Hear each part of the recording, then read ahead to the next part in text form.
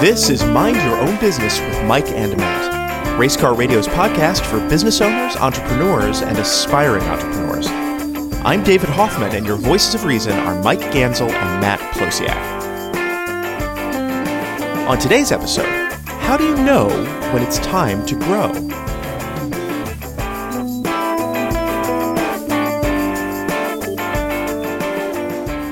So today we have Julie Van Such of J. Van Such Studio.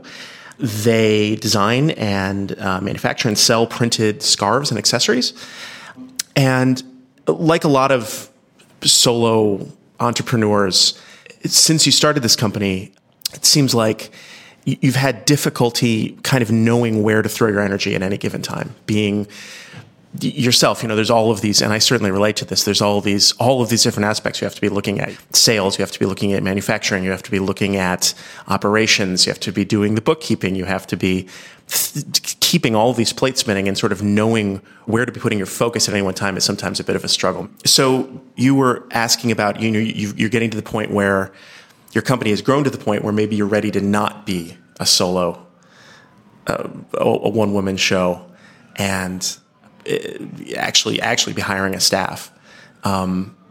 Maybe talk about that. What are the questions and issues you're having sort of making that happen? You know, as a solo entrepreneur, how do you focus your energy? And in the beginning, what would you say is the best thing to focus on? So, I think it depends, obviously what stage you're at. So when you're first starting, right, you need two things. You need a product or service to sell, and you have to have a customer. So it's somewhat chicken and egg, I guess, but you need something to sell first. So I'm guessing when you first started, you were designing. Yep. And so once you had some designs, then what did you do? When I first started out, I was doing trunk shows at Henry Bendel. So I had a friend who was working there, who's a stylist, and he calls me up. He borrowed some of my scarves, and he's like, Julie, I showed your scarves to the buyer. They want to do an event. Do you think you could have a bunch ready in 1 month? And I was just like, yes. I had no idea how I was really going to pull all of that off, but I did. So I had already a market, and there was a clientele there, and I knew I had a buyer interested, and I had a place to sell. I had an event. I had a deadline, so to speak. So my first event, I feel like I just kind of winged it. And, I was really lucky because I, after doing a few of those initial trunk shows, I ended up meeting more buyers and getting more wholesale orders, and things sort of snowballed from there. But the very first event, I kind of just winged it. So first you had a product. Yes. And a friend of yours started selling it, and then you had customers. Yeah. It was sort of... Well, that isn't necessarily a business. That's actually, and that's actually the point that we always make, Matt, is that Julie is a perfect example of the accidental business owner, right? Correct. She had some components that basically said, okay, I'm ready. Mm-hmm. But Julie, were you really ready? No, but I did what I needed to do, and I think I learned a lot from that initial experience, and then as I did more, I was more and more prepared. It's been a big challenge of mine to figure out what is the best thing to outsource, what's the best, what would free up my time in the best way that I could then have other headspace to focus on other responsibilities and other tasks.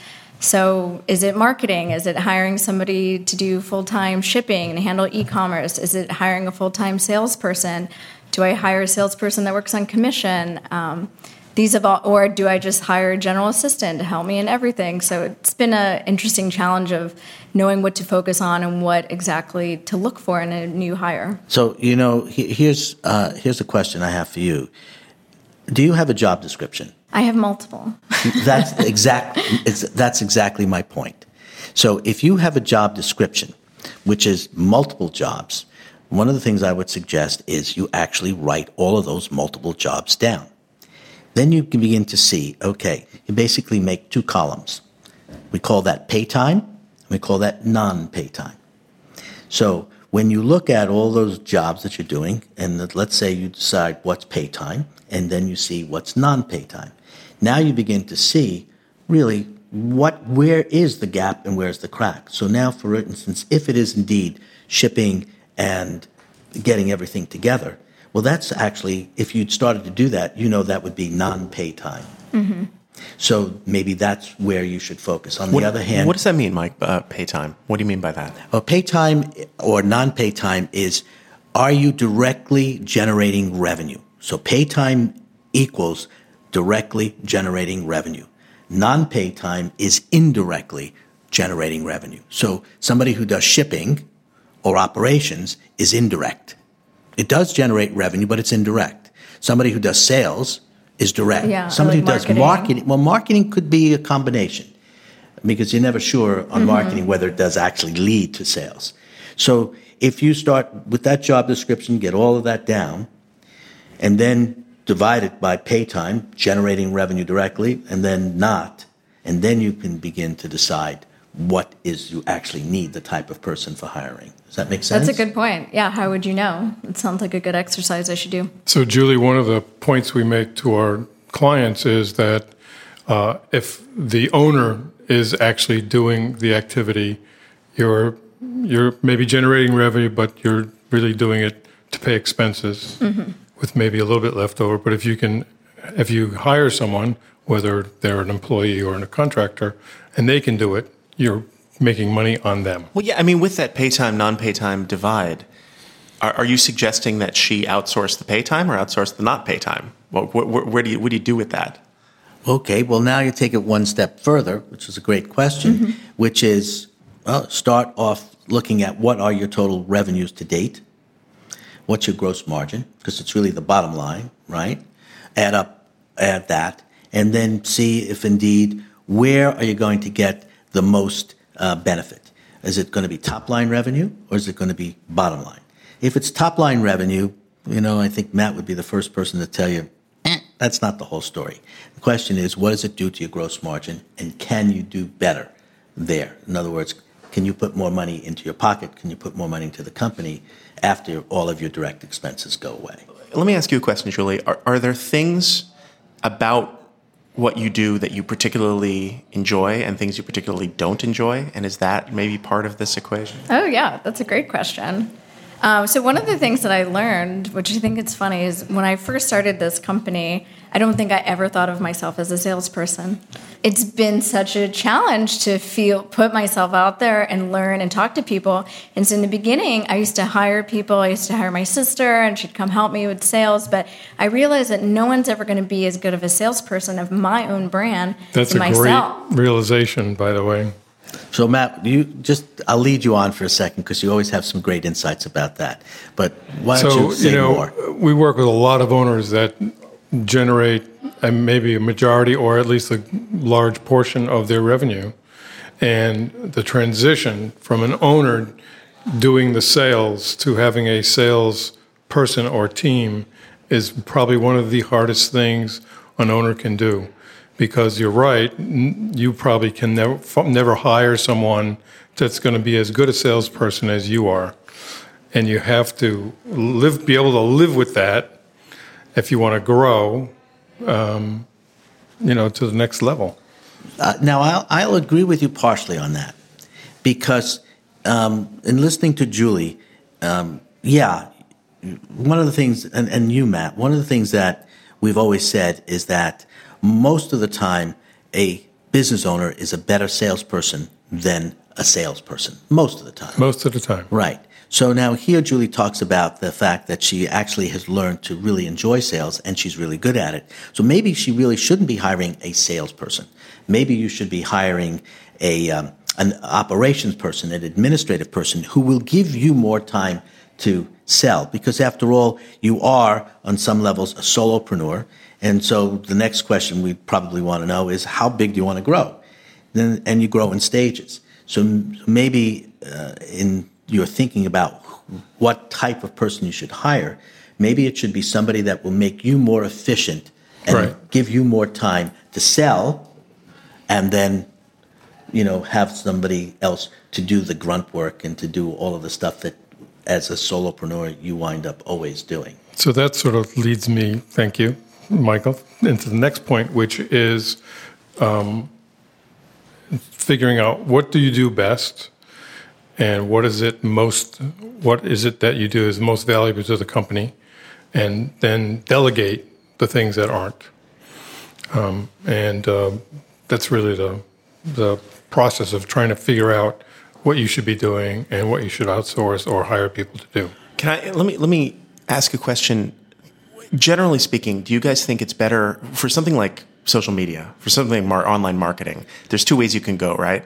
You can hire a person to come be your social media person, or you can hire a firm to handle your social media. Correct. How do you guys feel about the pros and cons of those two roads for a smaller company? Wait, there are 3 roads. You can do it yourself. Right. Yeah. 3 roads. But assuming that's something you've decided you need to outsource, do you generally think it's better to have a person who's your person, or to bring in the muscle of a company of people? Well, it somewhat depends on your budget. If you're working with a company, they're going to more than likely be charging more than an individual contractor is going to charge. So I think in Julie's case, she needs to find someone that can repeat or understand the brand and get that image out there on a daily basis to extend the brand and to keep the voice of the brand the same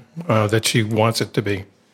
Julie, it gets down to this question of worth and value, how you measure value. How much do you want to grow? Because that's the key to all this, isn't it? Sort of what your goals are. Well, actually, I can remind you when we first met, and just so that everybody knows, Julie has been working with Voice of Reason Consulting for 5 years. Well, actually, most of the 5 years. Yeah. And one of the questions we actually I asked you way back in the beginning was, you were working as well as being right, and your original intent was to stop working for the man or the woman and be able to do this and totally make enough revenue so that you could just leave the other work and this would be it. So now it's all these years later, and you are successful. There's no question about it. How long did that take? When were you able to quit your day job? Say it. I still have it. There you go. Oh. There you go. So that's really, now that we talk about, and we go back to David's question, which I'm really glad you did that. So a business poised for growth and a lifestyle business and the in-between. Yeah, I mean, I wouldn't say I have like a dollar amount in mind that I want to achieve. It's more of just, I'd like to see the brand be successful and get bigger. I'd like to hire a team so I really can focus on more designing and sales and do this full time. Well, I have a question because, when you first start out, you have a certain goal in your mind or dream. And then as time goes on, generally it changes for a variety of reasons. So has your goal or vision changed for what you want for your studio? I think it has shifted a little bit, but I think ultimately that kind of always was my dream and my goal and my passion to achieve. And I think I'm getting there. And I think it's maybe just, had a different path than maybe I originally thought. But, I'm happy in the way that I've grown and learned in this journey. Great. So if you could wave a magic wand, I like using that. So you would be doing your studio business full time? Absolutely. Terrific. I just now am a lot more knowledgeable about everything that it takes about a business, all the expenses, all of the different aspects of it that you need to know. And so I'm really educating myself and learning and figuring out a way to take the big plunge. So actually, I'm going to suggest a book that's worth reading. It's called The E-Myth Revisited, and it's by Michael Gerber. And in it, he talks about all of the personality and all of the qualities that an entrepreneur has to have. And it's great insight because it talks about having to be a visionary, having to be the technical person, having to be the manager, having to, be the doer. And it really is fascinating because with that insight, you can begin to look at when you want to build a company, who are the types of people that you need. You're the visionary, for argument's sake. You're the salesperson, but you're not necessarily the manager or the technocrat. Or you are the manager, but not necessarily the visionary. It's really very helpful. So I think on your quest to get to the next level, you might want to read that book. All right, I'll check it out. We'll be right back after these messages. If you're enjoying this show, you might also like some of the other podcasts on Race Car Radio. For instance, try London's New York. Your guide, Dan London, takes you on a deep and opinionated tour through some parts of New York City that are a little to the side of the usual tourist trail. And along the way, teaches you something about the extraordinary, rich, and diverse history of one of the greatest cities in the world. I guarantee you that it's a view of New York City that you've never had before.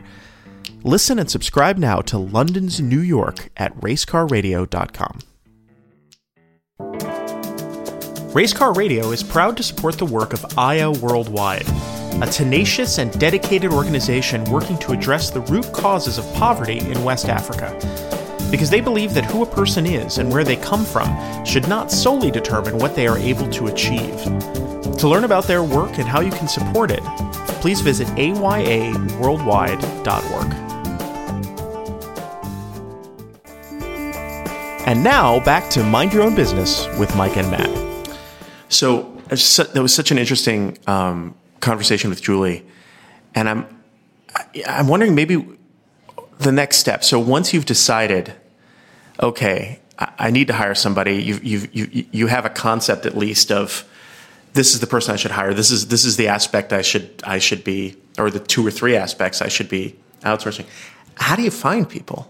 Well, I have I don't know if it's a pet peeve, but I have a philosophy, I guess.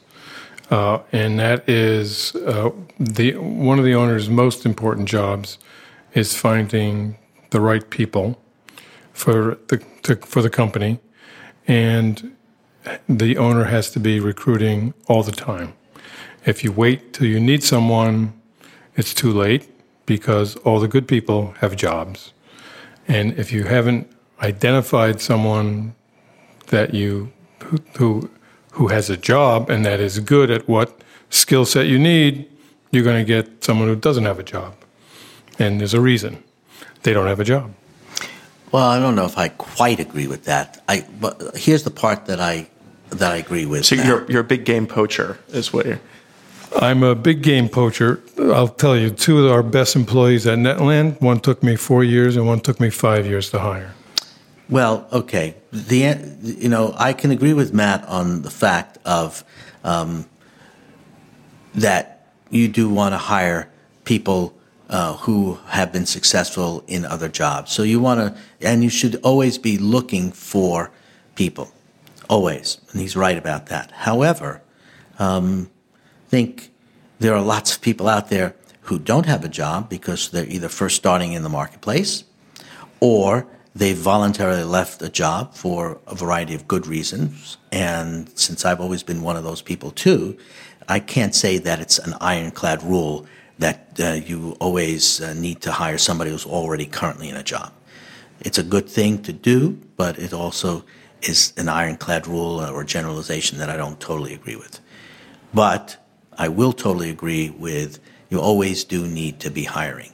The other part, though, is that you also need to know what business culture you want. And so, when you hire people, you want people to basically fit into that culture. Now, I am not saying when I say that you want everybody to be the same in your company. That's not what I'm saying. I'm saying that you have a culture which basically says this is the environment that you want to cultivate for a significant portion of your waking time, right? I mean, if you work 8 hours a day, that's 1/3 of a day. And usually if you work 10 or 12, that's more than 1/3 of a day. And then you multiply that by the 5 days a week or the 6 days a week, and you find you're spending so much more time working than not working. Well, wouldn't you want then to have people who you work with be a reflection of what you're aspiring to? That's interesting. And how would you What are some of the aspects of a business culture? What does that mean? Like, how would you define for yourself the culture of your company? Well, I go back to Netland and what I wanted, why I was an accidental business owner. The Netland was a company that Matt and I co-founded together. That was 1985. And we grew that company significantly over the period of 15 years. But up until that point, I had done a lot of other things and a lot of other jobs. And when I had this opportunity to start a business with Matt, I knew the things that I wanted to be in that environment. So, for instance, up until then, when I worked for other people, I'd have an idea, and somebody would tap me on the back and say, "That's a great idea, Mike, but that's not the way we do things around here." So I wanted to build a culture that was not going to happen. I wanted to build a culture where you couldn't see the end of the horizon, that it was so far out there that you had to constantly reach for it. It wasn't narrow. I also wanted to be able to a place where to make as much money as I could possibly make, and I wanted everybody else to be able to do that. So when people said, "I want to make X," and I knew I couldn't afford to pay them X, I could only afford to pay them Y, I wanted to work with them to find a way that they could go to that X, that they could make it. So those were the things that I wanted to inculcate in the business environment that I was basically putting myself on the line for. Ambition sounds like what you were looking for at that time. Now, Matt had other reasons. Yeah, I wanted to make money. Well, who can blame you? But then and I wanted to make as much money as possible, and then I wanted to sell a business. Did you make as much money as possible?